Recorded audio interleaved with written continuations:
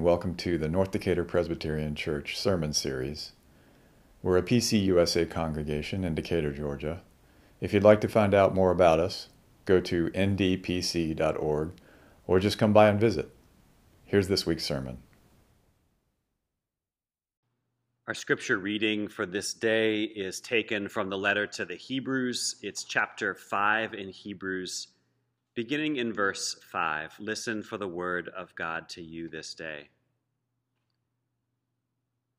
So also Christ did not glorify himself in becoming a high priest, but was appointed by the one who said to him, "You are my son, today I have begotten you." As he says also in another place, "You are a priest forever, according to the order of Melchizedek."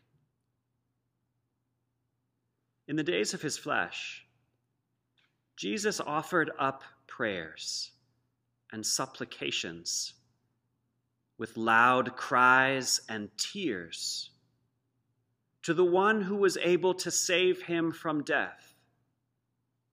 And he was heard because of his reverent submission. Although he was a son, he learned obedience through what he suffered. And having been made perfect, he became the source of eternal salvation for all who obey him, having been designated by God a high priest according to the order of Melchizedek. This is the word of God for you, the people of God. Together we say, thanks be to God. Jesus died for your sins. Maybe in the church that you grew up in, that was the story of Jesus. That was the gospel. But Christianity, remember, is big, and Christian theology is big, and the idea that Jesus paid the price for sin to make us right with God is just one of many, many visions about the meaning of Jesus' death. The blood sacrifice, the substitutionary atonement of Jesus has never felt truly life-giving to me. I've struggled with it, always felt a bit uneasy about it. It's not that sin is not an issue for me or for us. It is. It's not like I think we've got a handle somehow on sin and we don't need some help with it. Sin is in each of us. It's in all of us. But it's never really made sense to me that Jesus' gruesome death on the cross is part of some cosmic transaction that washes sin away. I certainly don't like the picture that substitutionary atonement paints of God. A father demanding that sin be repaid and finding the gruesome torture of his son as an acceptable price. So if you struggle with blood sacrifice, I want you to know there are so many other ways to find meaning in the cross. Jesus goes to the cross as an act of solidarity to be with us whenever and however we suffer.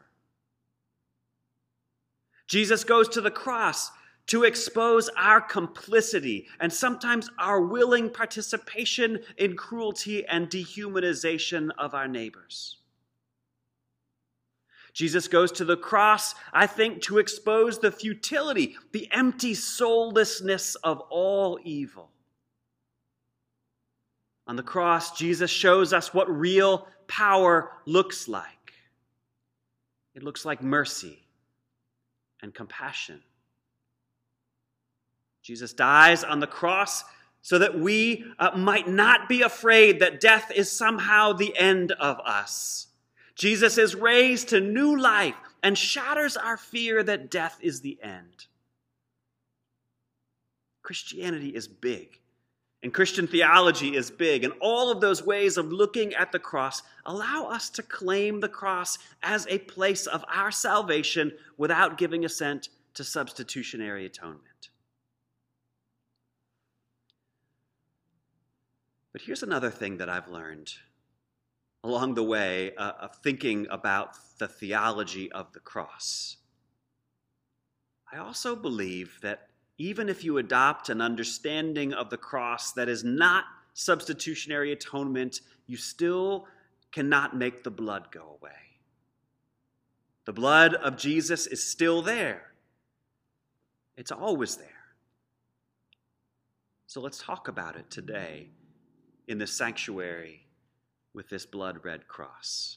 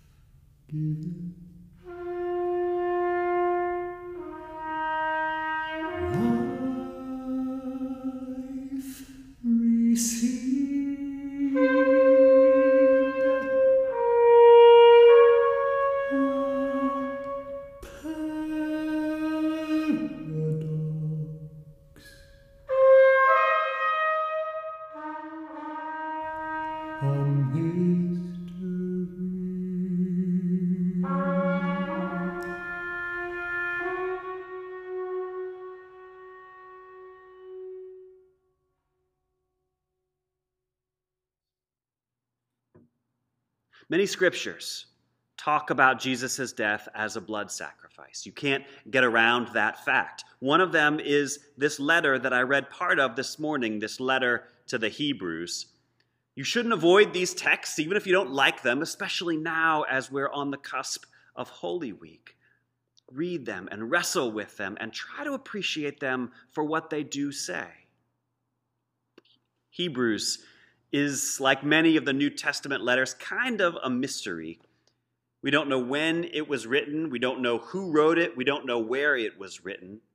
Scholars argue with each other over whether this is a letter or whether it's an early kind of sermon. One thing about the letter is clear, and it's that the letter teaches Christian theology. The letter wants to teach this early Christian community some kind of theology. It offers practical teachings, but those teachings spring out of its theological instruction.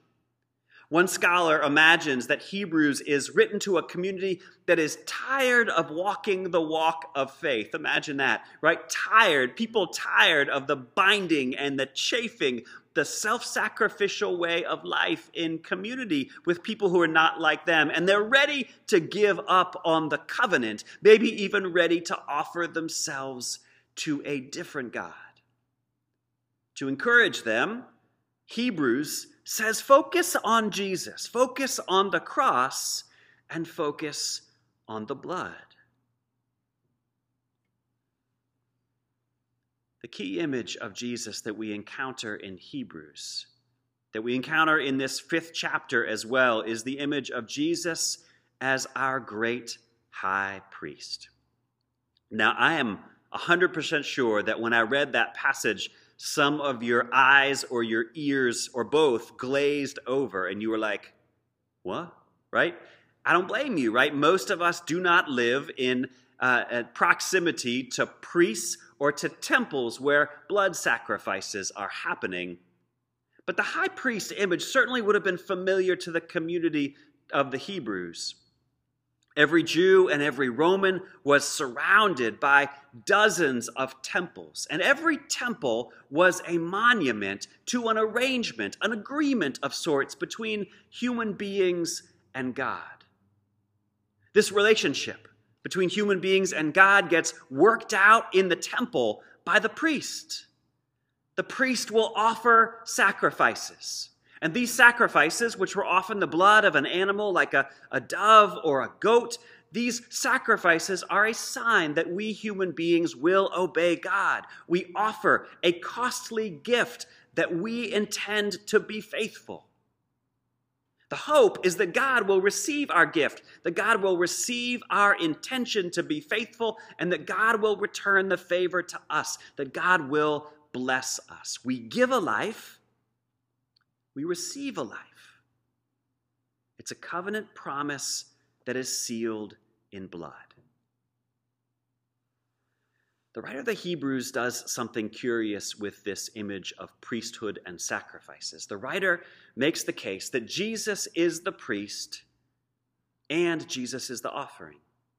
Jesus is the sacrificer and the one who is sacrificed. Jesus offers his own blood to seal the covenant promise with God.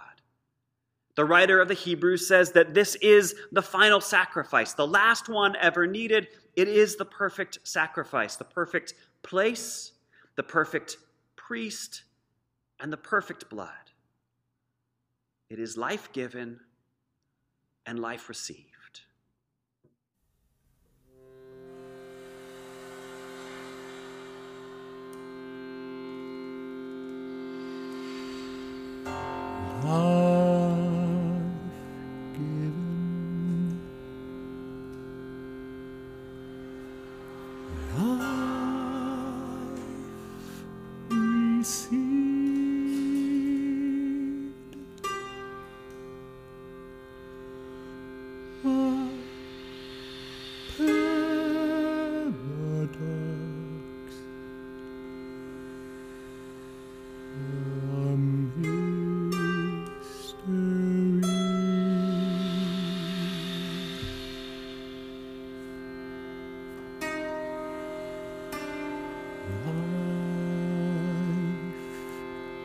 Given, life-giving, life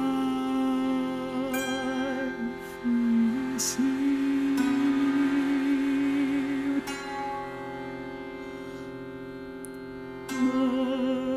A paradox,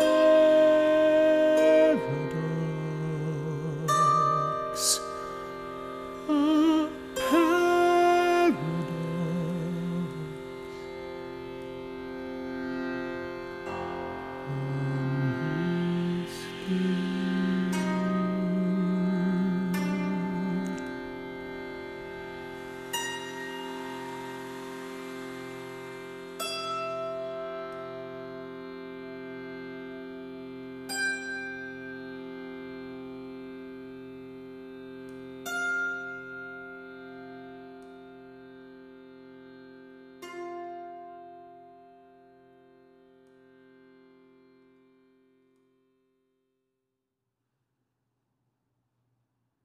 The world that you and I live in often appears bloodless. Apart from an occasional scraped knee or knuckle, I rarely ever see blood, let alone think about it. Of course, the blood is always there. It's inside me and inside you at this very moment, this dark, thick liquid coursing through your body, doing what blood does. You remember what blood does? Remember back to middle school biology class? It carries life-giving nutrients to your body and oxygen to every one of your cells. Your blood fights invaders, invading bacteria and viruses. It shuttles your waste out of your body. All of that blood moving through you is pumped by a single organ, the heart, the center. This is not a bloodless world after all. Blood is everywhere, and blood is life. Even when it's out of sight, there is blood being spilled around us every day. Most days I eat at least a little bit of meat. Maybe you do too, and of course, very few of us raise our own pigs or chickens or cows for the slaughter to eat them. But that sacrifice still happens every day, far away from many of us. For me and for you, it is the shedding of blood by one for the well-being of another. It is a life given for a life received. Now, we don't treat that sacrifice as a virtuous run, right? Certainly, the cows and the chickens are not signing up to freely offer themselves for us. They're not out there in the fields lining up to be our dinner. The same thing is true with any kind of sacrifice. When that sacrifice is demanded, when it is coerced, when it is exacted by another, by threat or force, when the sacrifice is not free, it is not sacrifice, it's not virtuous, and it certainly is not redemptive. Much of the time when sacrifices are made, the giver of life and the recipient never even see one another. I know some of you who are watching and worshiping this morning have been a patient in a hospital, and you received blood that was freely donated by someone else in the course of a life-saving surgery on your own body. It is no exaggeration to say that the person that you never met gave part of their life to save yours. Being a parent for 13 years has impressed upon me a bit more deeply the ways that this kind of self-giving, this kind of blood sacrifice is woven into our being. A mother's blood is the source of her child's life in utero. And when children are born, when they come into our lives as living beings, as parents, we pour ourselves out for their well-being, not our blood per se, but truly our life force, the stuff of our being. We pour it out willingly and lovingly for our children. It is our life given and life received. I thought this week of all of the good things in life, all of the things that are truly good: wisdom, forgiveness, love, and faith. All of these things are gifts that are poured into our lives. They're not things that we can get for ourselves. They're things that people put into us. They give to us. Think about the wisdom that comes from your ancestors, from the women and men, your parents, your grandparents, your great-grandparents, who lived through times much harder than this one, who learned the truth about life and death through patient endurance and grit and resilience. And what they learned, they passed along so that you would receive it as a gift to help you. Think about forgiveness. When you have been forgiven, when someone should want revenge on you for the harm that you caused or the damage that you've done, think about when they release you from that debt. It's a gift, pure and generous and costly. Think about love. Think about the love that you've received. When you've been loved by another person, when you have been given the gift of acceptance and dignity that comes to you, not from yourself, but from another human being, it makes you into a person. You cannot do that only for yourself. And think about faith. This mysterious thing that we call faith. The hope that we keep alive, that God is good, that God is not done with the world yet, that God seeks out and saves those of us who are lost, that God will bind up our wounds and make wrongs right, that God is even now reconciling all people to God's self and to one another, the hope that God is making all things new. Faith is not something that we win or that we earn. Faith is a gift that is given to us.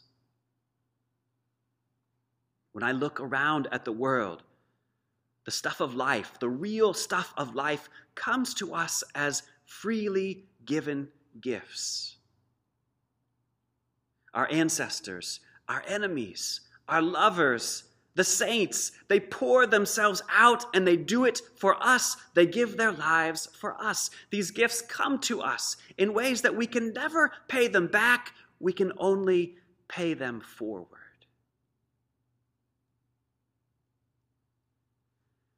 So I read this passage in Hebrews about Jesus making an offering of himself. It says, in the days of his flesh, in the days when he was alive, Jesus offered prayers and supplications, loud cries and tears to the one who was able to save him from death. And he was heard. Jesus offers himself. He gives himself to us, to everyone. He gives his touch, his wisdom, his forgiveness, his healing, his prayer and supplication, even his loud cries and his tears. He gives everything.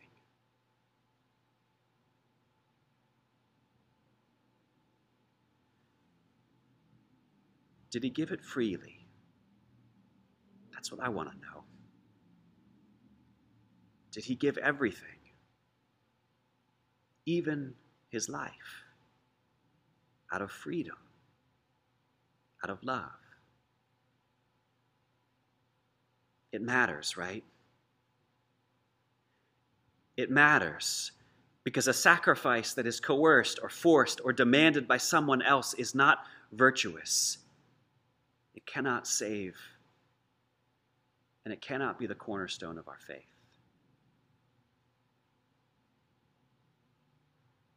But perhaps Jesus' last days were not simply forced on him. Perhaps he was not just a pawn moved on some cosmic chessboard by an invisible hand. But he was a person, free in those last days, free to embody, as best as he knew how, the self-giving nature of God in his life and also in his death.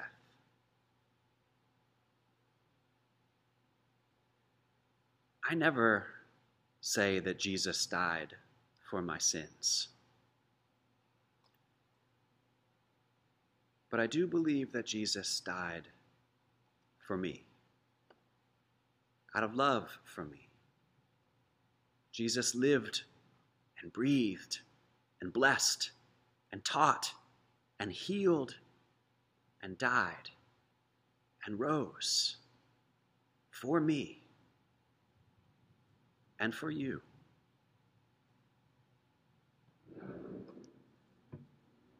In our bloodless world, in a world that values the self and its preservation and its promotion above all things, it feels helpful to me to remember how often and how much our lives are nourished by others who have given themselves freely out of love for us. We do have a covenant with God. Our covenant with God is not founded on your or my good intentions, on our promises to do right or do well. That covenant is based on the full gift of God's self for yourself. It is a promise sealed in blood. Yes, there is power in the blood. Let the people say, Amen.